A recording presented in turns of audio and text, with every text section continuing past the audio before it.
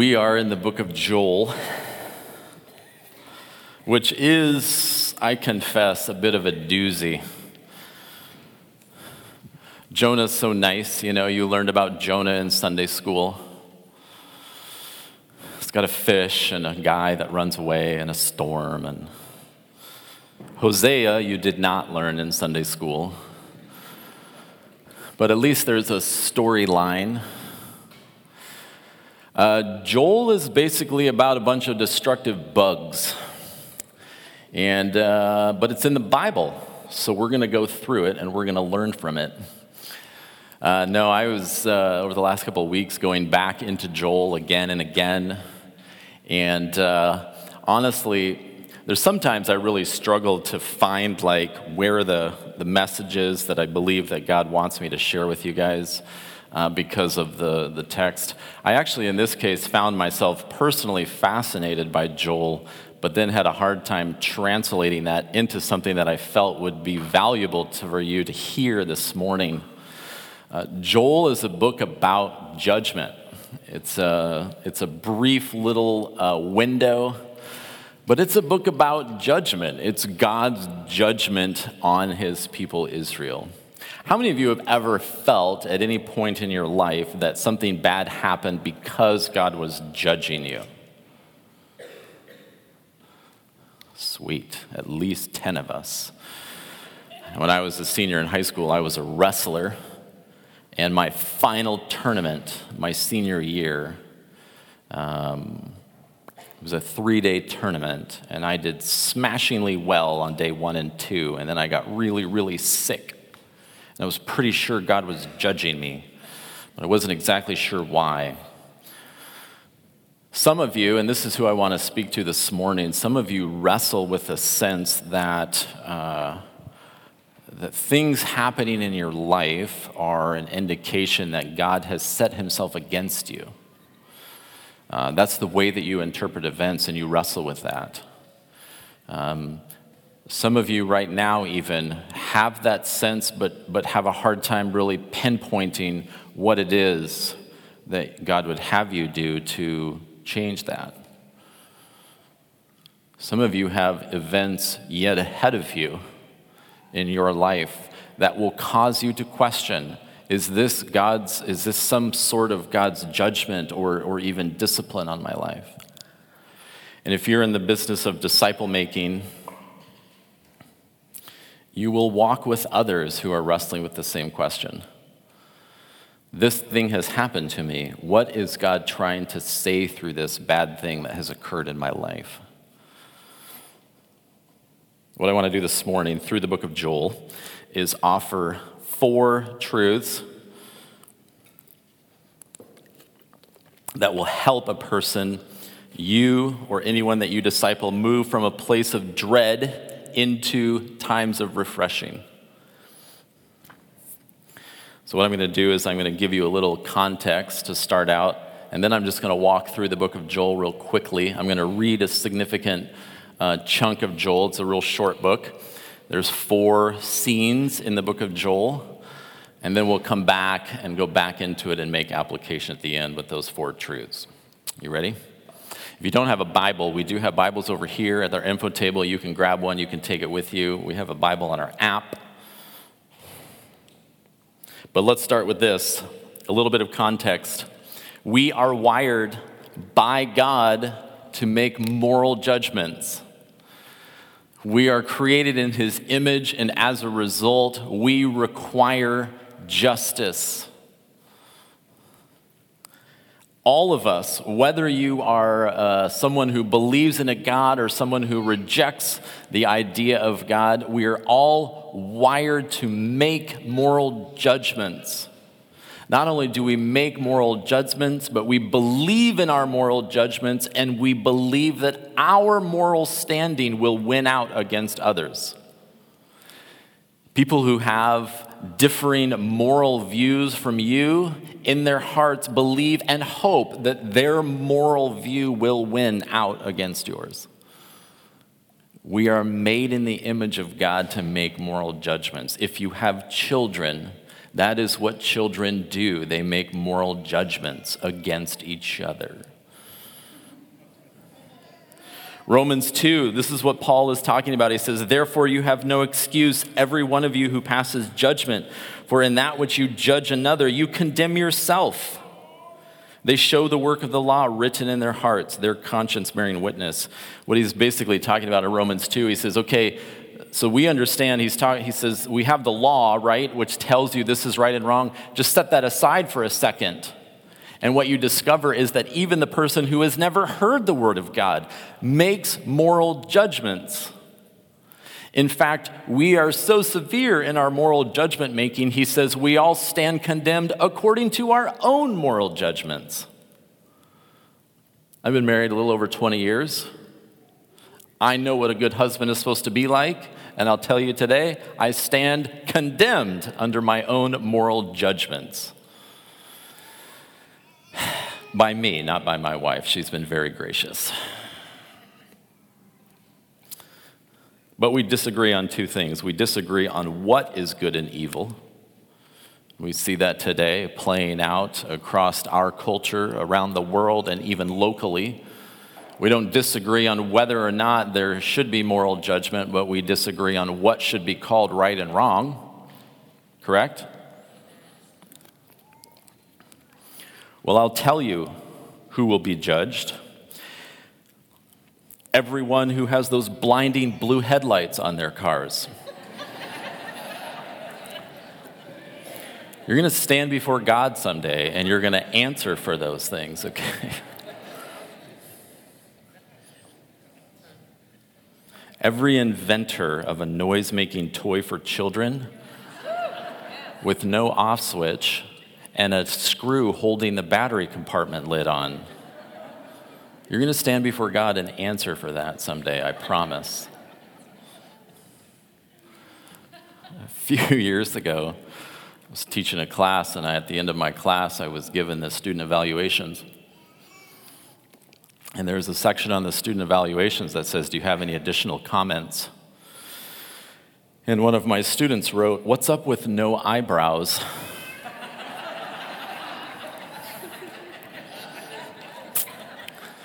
It was an anonymous evaluation.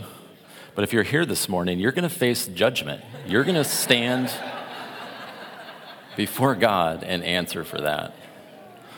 Some of you right now are squinting to see if I have eyebrows. You're going to face judgment. Wait, does Aaron have eyebrows? I can't remember.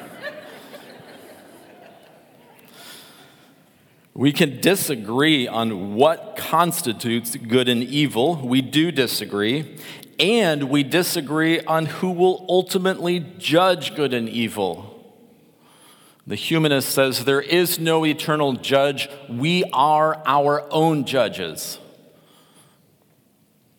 The believer says we will never correctly judge ourselves, but we will one day stand before an eternal judge who judges rightly.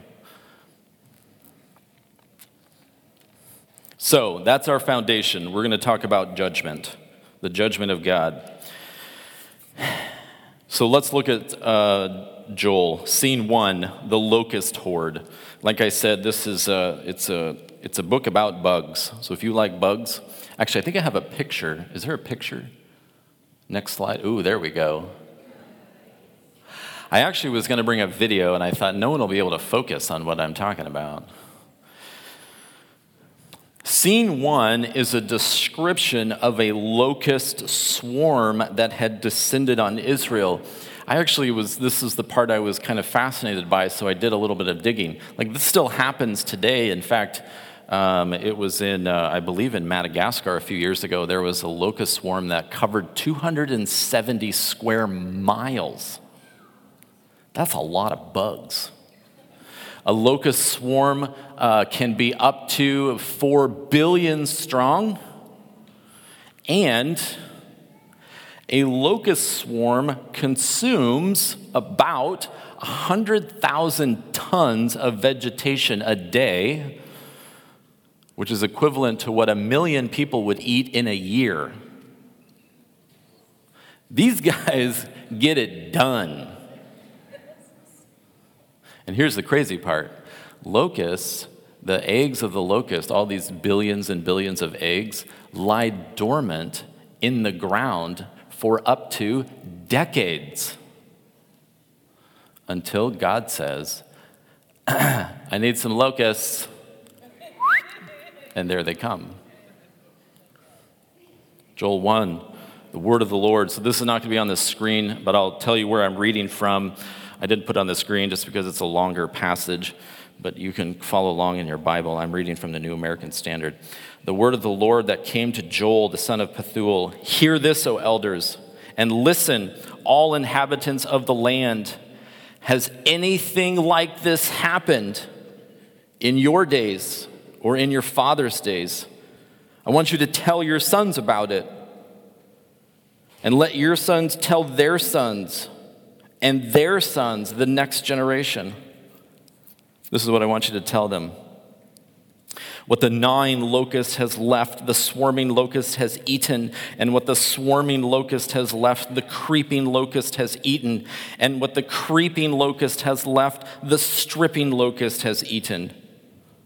Awake, drunkards, and weep and wail, all you wine drinkers. Why? On account of the sweet wine that is cut off from your mouth. For a nation has invaded my land, mighty and without number. Its teeth are the teeth of a lion and has the fangs of a lioness. It has made my vine a waste and my fig tree splinters. It has stripped them bare and cast them away. Their branches have become white. Wail like a virgin girded with sackcloth for the bridegroom of her youth. The grain offering and the drink offering are cut from the house of the Lord. The priests mourn, the ministers of the Lord. The field is ruined. The land mourns, for the grain is ruined. The new wine dries up. Fresh oil fails. Be ashamed, O farmers, wail, O vine dressers, for the wheat and the barley, because of the harvest of the field is destroyed, and the vine dries up, and the fig tree fails, the pomegranate, the palm also, and the apple trees. All of the trees of the field dry up, and indeed rejoicing dries up from the sons of men. He continues. Now keep in mind, he's talking about bugs. Joel 2, verse 3, a fire consumes before them, and behind them a flame burns. The land is like the Garden of Eden before them, but a desolate wilderness behind them, and nothing at all escapes them. Their appearance is like the appearance of horses, like war horses, so they run with a noise as of chariots. They leap on the top of the mountains like the crackling of a flame of fire consuming the stubble, like a mighty people arranged for battle. Before them, the people are in anguish. All their faces turn pale. They run like mighty men. They climb the wall like soldiers. They march in line, nor do they deviate from their paths. They do not crowd each other. They march, everyone in his path, and when they burst through the defenses, they do not break ranks. They rush on the city. They run on the wall. They climb in the houses. They enter the windows, snatching your people up. Like a thief, before them, the earth quakes and the heavens tremble. The sun and the moon grow dark, and the stars lose their brightness. There's a lot of bugs. There's no way around it. A horde of locusts so thick that it has cut off the light from the sun, the moon, and the stars. A horde so thick that there is nowhere to escape. They have destroyed everything in their path. Tell your sons and their sons and their sons to the next generation. Scene 2, repentance. Joel 2:12 through 14, yet even now declares the Lord. Return to me with all of your heart and with fasting, weeping, and mourning. Rend your heart and not your garments. Now return to the Lord your God, for he is gracious and compassionate, slow to anger, abounding in loving kindness, and relenting from evil. Who knows whether he will not turn and relent and leave a blessing behind him, even a grain offering and a drink offering for the Lord. So in the midst of this experience, this horrific plague, there's an invitation, even now, turn to him. Scene 3, restoration. And then the Lord will be zealous for his land, and he will have pity on his people. The Lord will answer and say to his people, behold, I am going to send you new grain, new wine, new oil, and you will be satisfied in full with them. And I will never again make you a reproach among the nations. The threshing floors will be full of grain, and the vats will overflow with new wine and oil. And then I will make up to you for the years that the swarming locust has eaten, the creeping locust, the stripping locust, and the gnawing locust, my great army, which I sent among you. You will have plenty to eat and be satisfied, and praise the name of the Lord your God, who has dealt wondrously with you. And then my people will never be put to shame.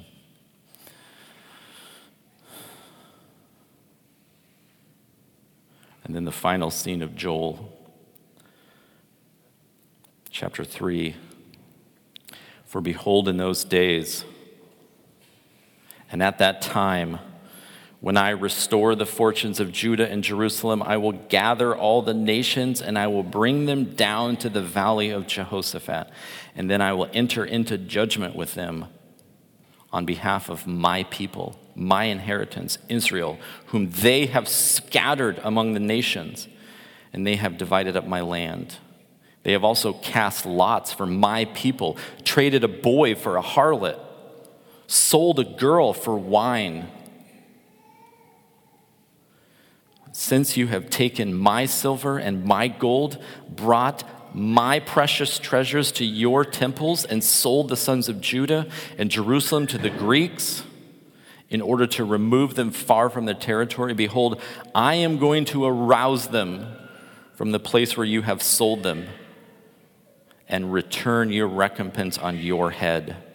Verse 13, put in the sickle, for the harvest is ripe. Come, tread, for the winepress is full. The vats overflow, for their wickedness is great. And here it is, multitudes in the valley of decision. For the day of the Lord is near in the valley of decision. And that's Joel. 4 truths. I'm going to go through these expeditiously. The first one is this: judgment and discipline are not the same thing. Judgment of God and the discipline of God are not the same thing, and both are functioning here through the prophet Joel. Let me explain. God's judgment is a fixed future point in time. It will happen, and once it happens, it will be over. Acts 17:31, he has fixed a day in which he will judge the world in righteousness through a man whom he has appointed, having furnished proof to all men by raising him from the dead. Who will stand and judge all of mankind? Jesus will. During his first visit as a man, he says, now just to be clear, on this trip, I am not here to judge. I am here to save. We, the church, as his body, have a saving mission given to us by Jesus Christ. We are here to save. But he's coming back. And when he comes back as judge.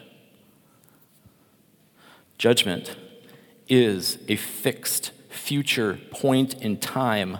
It is an event that takes place, and Christ is the judge. When people point towards a specific disaster, maybe like a natural disaster, and say, well, there's God's judgment, I find not only is that not super helpful, but it's based on a misunderstanding of God's judgment. You understand that the locusts in the book of Joel are not God's judgment. He says there's going to come a day when I will stand and judge. And once my judgment is made, there's no reversal. You don't go backwards to judgment. But in the meantime, this is a period of discipline because judgment is coming.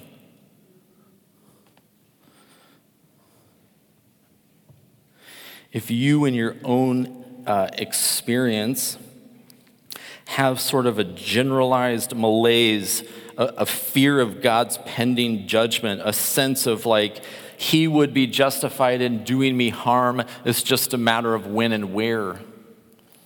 I know many young moms who have small children wrestle with the idea that maybe God will judge me by doing harm to my children. It's not specific. It's not connected to anything actionable. It's just a general sense. I'm a sinner. I have failed. And God would be just. If that's you living in fear of judgment, you don't properly understand judgment. Judgment day will come. And no one will be confused when it happens. He says in Joel, I will stand and I will gather, how many? All of the nations in the valley of decision. God's discipline, on the other hand, is always restorative. It's ongoing. And it's with an eye toward future judgment.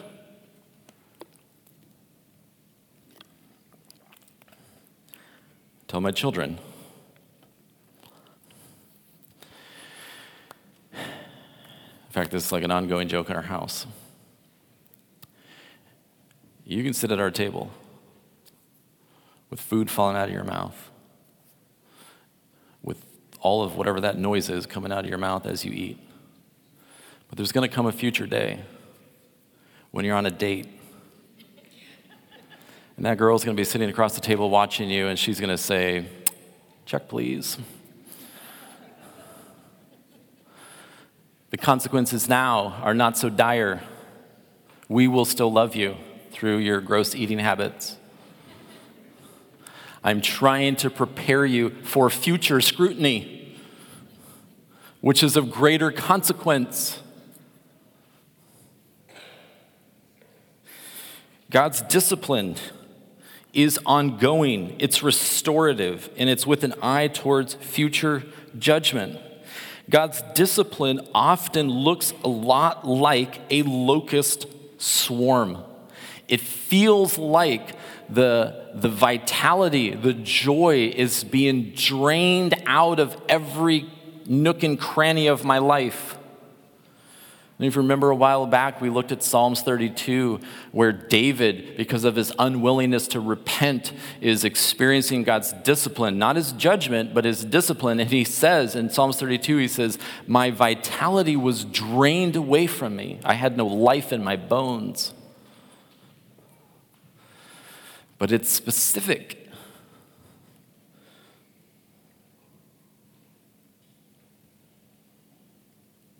And for those who resist and persist, whatever disobedience, whatever unwillingness, the locust swarm invades, devouring peace and joy in every area of my life. It feels like a wasteland.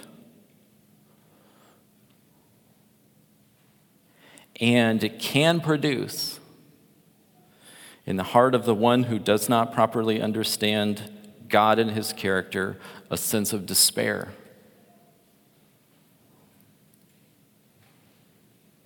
It can lead us to believe that all has been lost.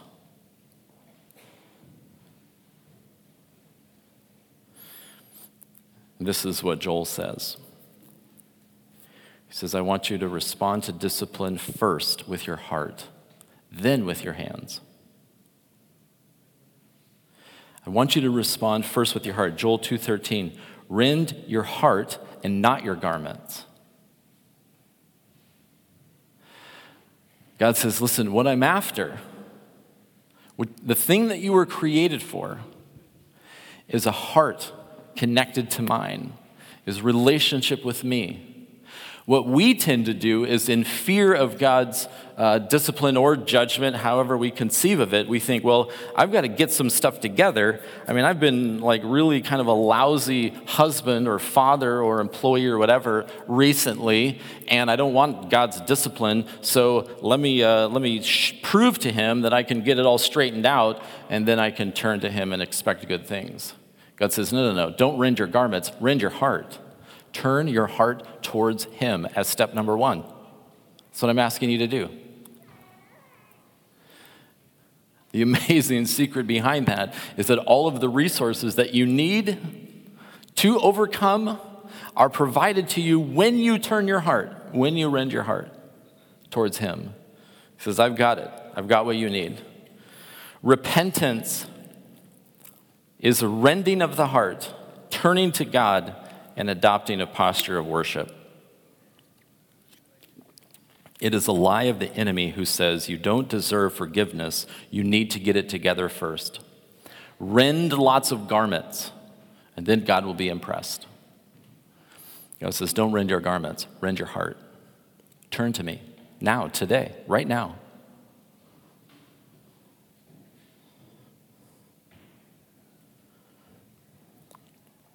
The third truth is this: the outcome of discipline and judgment is the same.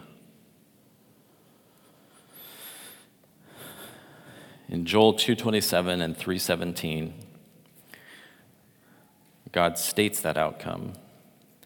He says, "At that time, you will know that I am the Lord your God." Some of us, by God's grace, learn that through discipline. Some will only make that confession at the place of judgment, in the valley of decision. But either way, all will know that Jesus is Lord, that he is God.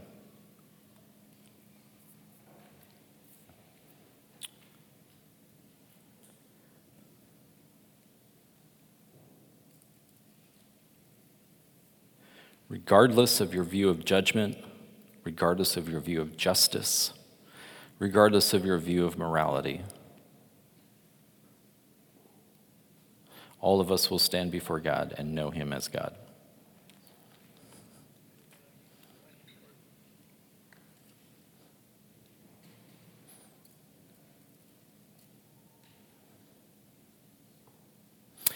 If you have allowed the pace of your life to prevent you in your own private world from standing before God, I don't know how else to say it other than you're missing the point. All of us must stand before God. That is his desire, is that you now, in your place, in your time, would stand before God and recognize him as God. Number 4, our confidence in discipline and in judgment is the same. This is what I mean by that. The thing that gives us confidence in discipline, The thing that gives us confidence at that future day of judgment is one and the same. Joel 2, verse 28. And it will come about after this that I will pour out my Spirit on all mankind, and your sons and your daughters will prophesy. Your old men will dream dreams, and your young men will see visions. Even on the male and female servants, I will pour out my Spirit in those days. God was not content that we would simply stand and objectively agree with the reality of his existence. Even the demons do that. His plan was an ongoing, vital, personal, life-giving relationship with him through his Spirit dwelling in us. Romans 5:5, hope does not disappoint, because the love of God has been poured out within our hearts through the Holy Spirit who is given to us. Romans 8, verse 15, for you have not received a spirit of slavery leading to fear. You have received a spirit of adoption as sons, by which we cry out, Abba, Father. And the Spirit himself testifies with our spirit that we are children of God. In that place of discipline, it's actually the Spirit of God in us that reminds us that we are the children of a loving Father whose heart is for us. 2 Corinthians 1:21, now he who establishes us with you in Christ and anointed us in God, who also sealed us and gave us the Spirit in our hearts as a pledge. When I stand before the final judgment, you will not hear Aaron Weiser say, look at what I did and didn't do.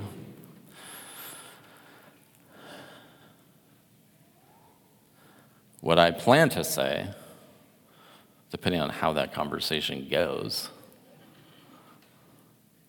you remember me? I have your Spirit in me, which Paul says was given to us as a pledge, as an indication of to whom we belong, as evidence of where we stand with God.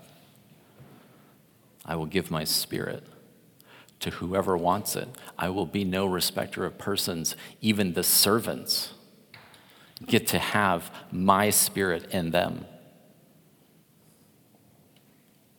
which is good news if you're a servant, I would think. We are filled with the Holy Spirit when we place our faith in Christ, but some of you here this morning have lost a sense of vital connection. And it might be because of overt disobedience in your life that's unaddressed. It might be as a result of a series of things that are out of your control completely, that have left you feeling desolate. And it might be because of inattention to some things in your own life. The vitality is drained away. You do not dream dreams. You do not have visions. You don't hear from God.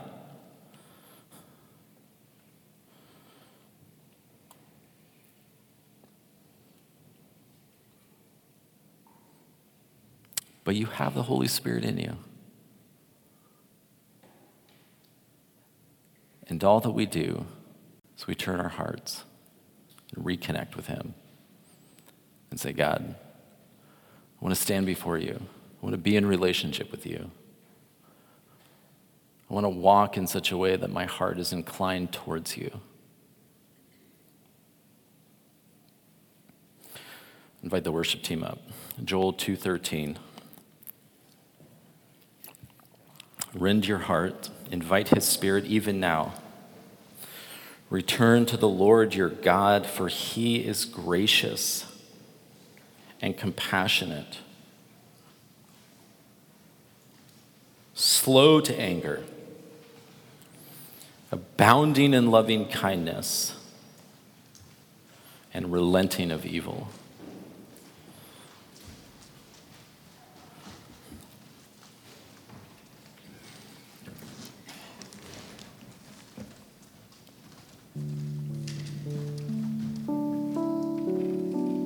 It's an amazing thing to be walking in those prophetic promises, is it not?